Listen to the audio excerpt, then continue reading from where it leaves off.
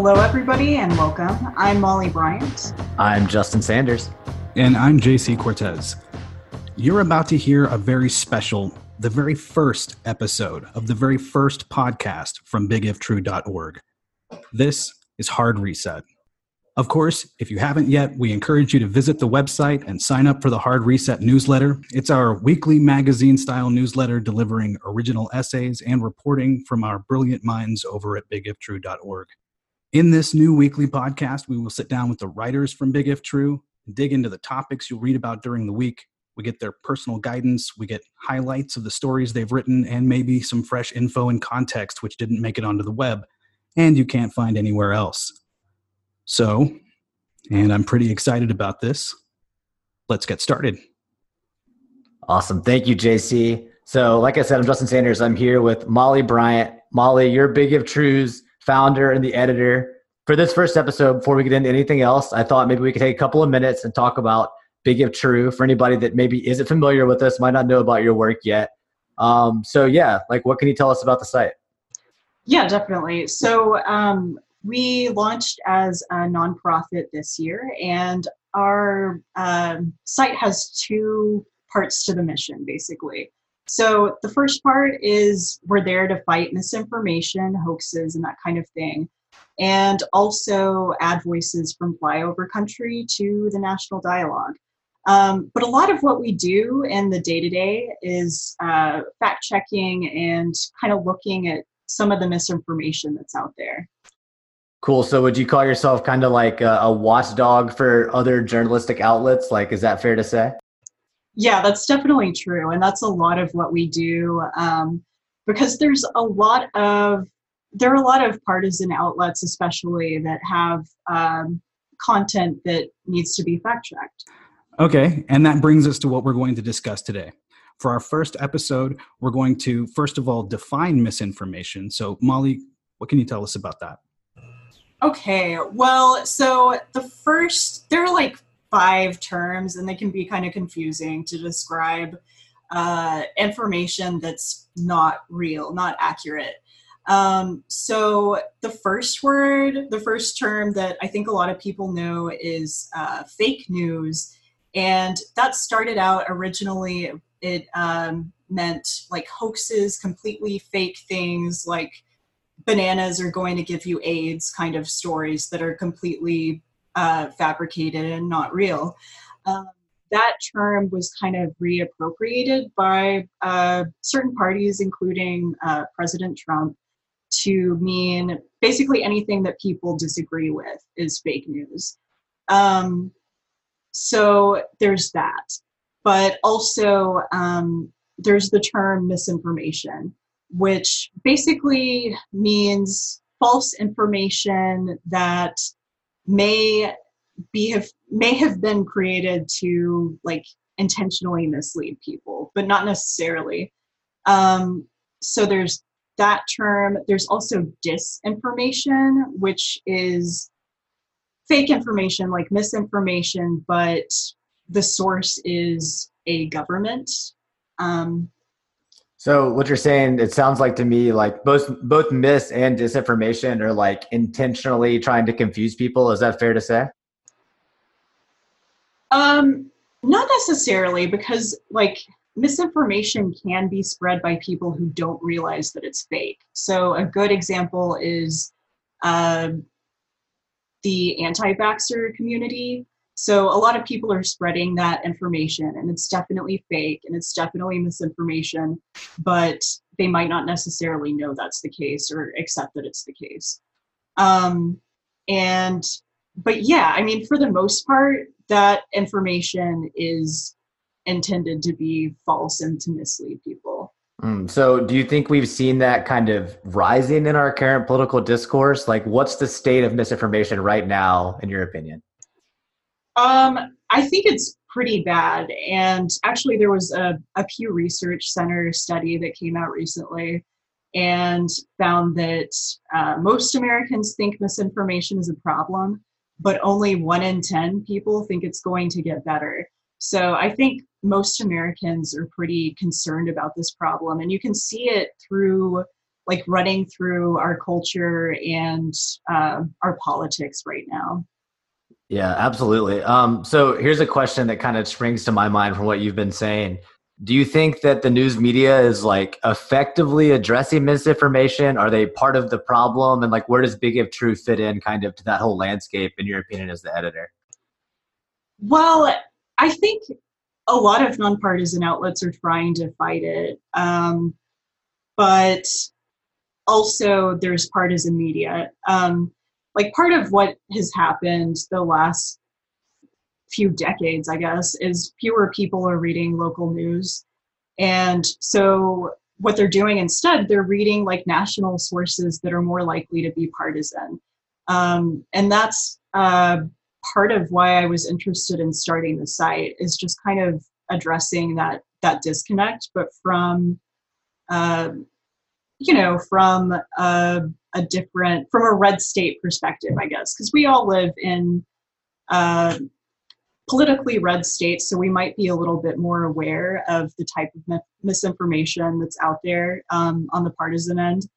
And what was the rest of your question? Well, just kind of, you addressed it a little bit talking about partisan media, but like, obviously we probably can all agree that news media, they're not to blame, but they could probably do a better job sometimes of addressing misinformation or disinformation, right? Like, do you have any examples of that from like recent news stories? I know I can think of a couple. Yeah, for sure. I think one thing I'll say overall is there are a lot of bad habits that I think we could all try to break as journalists. For instance, headlines are a big problem. Putting quotes that are not accurate in headlines happens a lot, or just a claim that was not accurate and was put into the headline or tweets, and no one's going, like, it's possible that people might not read past the headline. So that's an example. Sometimes there are quotes that are used in a story and but they're not acknowledged as being false in the story. So that's a pretty big problem. Yeah, tell me what examples you were thinking of. Well, we have some materials here they put together for the show, and I see you talked about like the Nancy Pelosi video. That was so crazy to me. Just a refresher, I know Rudy Giuliani, I think, tweeted it, maybe retweeted by the president's account, but it was basically a video that was edited to deceptively make it seem like she was speaking in a way that she wasn't really speaking on the actual like source videos. And it's not the first time. And I would love to talk about some of kind of like how technology is being used as a big part of this. I think people have heard the term deep fakes, but maybe they don't really know exactly what that means. And then also, like, is technology allowing people that want to spread this information to kind of target what they know or like the weak spots or like the parts where, I guess what I'm asking is, do people understand now more than ever, like, what to manipulate? Like, I think we saw that in the last election, specific things that are part of this psyche that can maybe be more and more manipulated as time goes on, it seems like. Like, is that something you've seen in your work? Or basically, how is it changing? How is the information landscape changing in a way that can lead to more, or maybe, solutions to the problem too? Like Big If True obviously is a website and an online outlet. So what do you see as like the pros and cons of the new media landscape when it comes to misinformation and truth and reporting, stuff like that? Sorry, that's a pretty broad question. Yeah, well, like, the weirdest thing I'll say is that we as people with internet connections right now, we have access to any kind of information, like accurate information that has been produced historically in the world. And yet, like, a lot of us are choosing not to pursue that. But yeah, it's a huge problem because of technology. Yeah, so a deep fake is something that is really just beginning to be popular or really possible. And it's where you take a video or an audio file of someone and it's manipulated in such a way that, for example, you could have Nancy Pelosi in this video giving a speech that she never said. You could put words in her mouth and give her actions that were compiled from maybe somebody who's specifically recording like as an imposter, or somebody who has recorded something as a like a spoof or parody. But using computer animation, it makes it appear to where that person is really giving the speech. And people who use this in a malicious way, it really gives them a new method to trick a lot of people. And if national media, or if big firms like Facebook are not agile and they're not able to identify these and put some kind of warning out, or delete them, or fight it in some way, you're going to reach a lot of people with this new technology, and it's going to trick a lot of people. You're going to influence opinions in this way. Yeah, absolutely. I think JC is dead on with that. Just to kind of, I work in tech, so I think one way to understand it, this is kind of a crude example, but say if you've ever seen a video of a bunch of like Obama speeches clipped up in little pieces where he's like singing a song's lyrics by using all the different words.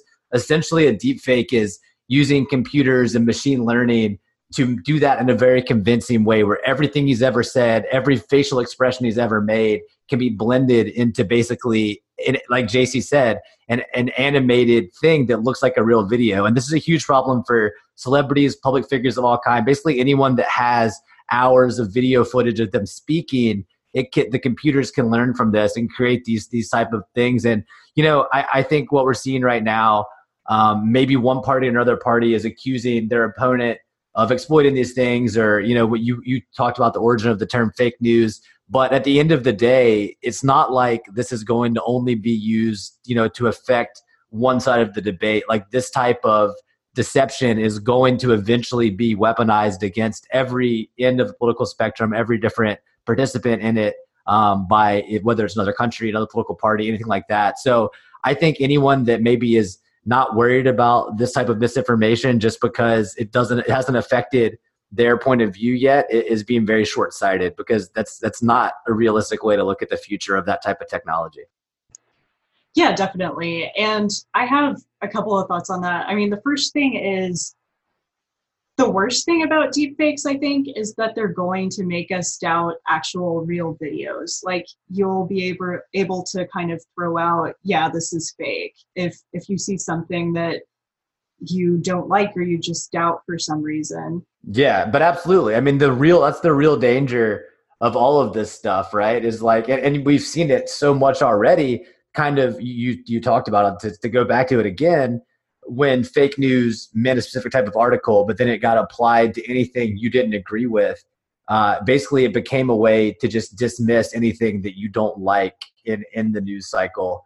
And that's very dangerous if you're someone that thinks that objective news and reality and reporting should be kind of the standard that we use to judge, decisions we're going to make politically or socially, or, as a government. So it's not just about what misinformation are they sharing. It's what type of future expectations is that creating, in our discourse. And that's really the scary part. So I think you're dead on with that. Yeah, I remember the other thing I was going to say was just that Nancy Pelosi video, like, that was not actually a deepfake. Like, that was just someone slowing it down. And that was powerful enough to, get like 2.8 million views before someone took it down. Like, that was a weird thing. So, and then another example I just thought of that was kind of mind-boggling to me, if you remember the Jim Acosta White House briefing room video confrontation, where the White House press secretary tweeted a video that had been altered. Again, not a deep fake, but it was a skillfully edited video that only, sped up for a millisecond to make it look like what he had actually done was different than how it looked in the raw video. This is the type of thing where even without, the type of technology that JC was talking about, that definitely is coming and already exists. Already we're seeing pretty clever yet low-tech ways to completely change the media narrative, or, what people can say, this is reality, this is reality. They all have their own version. Okay. And so, like we've talked about now, technology is really increasing the reach of this kind of thing, because we've had, like you talked about, chopping up videos. We've had deceptively edited videos since the beginning of the internet. But since people are now using the internet as their primary information source and their primary method of interacting with the people around them and news organizations, and really getting their information from more places than just news organizations, we see this stuff leaking into mainstream news cycles. We see misinformation making its way all the way, famously with Trump's Twitter account, with accounts surrounding him. But you have the same stuff on both sides as people are funding this information war. Yeah, definitely. And I think, yeah, the power of Twitter, like Trump is really good at using that and reaching his audience that way. To JC's point, like, it's definitely not just Trump. Like, it hasn't come out like the degree to what this was going on, but the famous Trump repliers, the Krasenstein brothers, they were permanently banned from Twitter for manipulating their engagement using fake accounts. And so, like, that's just an obvious example. You see a Trump tweet and one side says, this is all the things that are wrong about this tweet. And then the next reply under it is someone that was apparently also manipulating. They were disagreeing with them, but they were apparently using different techniques to inflate their own position. So again, I think any one side can't take like all the high ground here. Like, this is something everyone has to deal with, like, on a level plane. I mean, I think that there's a point to be made there because you have people that are pretty plugged in. You have people that pay attention to the news as much as they, can, or people, but you have a whole other set of the population who's not really paying attention to that, who might catch a news story on the radio while they're in the car, or they might see something that, some friends of theirs have posted on Facebook, but they're not getting deep into it. And the default idea, I believe, in American culture right now is, politics is it's a game between people who can be really disconnected from our daily lives. And so they, believe that everybody's kind of being dishonest, and they fall where, well, we know that people choose politics based on in-groups a lot of time. And so, like we talked about living in red states, we know a lot of people who it's just kind of their default way. It's the ethic that's kind of in the air. But it just, like, politics doesn't reach their daily lives. And so if you're only getting 4 or 5 news stories every couple of days, or you're only reading headlines, and you're reading it from sources, or your local TV, if it's being the channel you're watching is being bought up by a national conglomerate, then it's really easy to get stuck in kind of a universe that is based on very few facts. And if you don't have reliable facts, then it's easy to have conflict with a lot of other people. False balance is this idea where you take something, an argument that people are having, we can use the anti-vaxxer idea again, you can use climate change, where there's a pretty established scientific consensus on one side, and let's say you're a news show, you're bringing in one person from the anti-vaxxer crowd and one person from the pro-vaxxer crowd, and presenting those as if they're two equal sides. Same thing with climate change. The common example I've heard people use is, if you're going to have that kind of discussion on camera, you should have 97 scientists on the climate change side, and then have, just 3 scientists on the other side, just to represent the true divide. So false balance, it gives people this false impression that both sides are equal. And so it gives that lesser side much more weight than it deserves. Yeah, and that's a huge problem. I think there's this other term, which is the liar's dividend. And what that means is basically whenever you fact check something or debunk some kind of information, what you're doing is kind of legitimizing the position that the false information is coming from. So you're paying them a dividend. Like, if people see that fact check who believe the false narrative, like, they're basically going to think that it gives their position more credence, that you're even like perceived as like debating about it or something like that. So it's a huge barrier to getting the truth out if you're in the business of trying to debunk this information. Absolutely. So very cool. I learned a couple new terms there: false balance and liar's dividend. I appreciate that, guys. I thought we had a pretty good just kind of opening discussion about misinformation, disinformation, kind of the state of that discourse in the country right now. Before we go, we do want to talk about what's going on the website this week, Molly. So what do you have for us coming out on Big If True that our listeners can go over to bigiftrue.org and check out?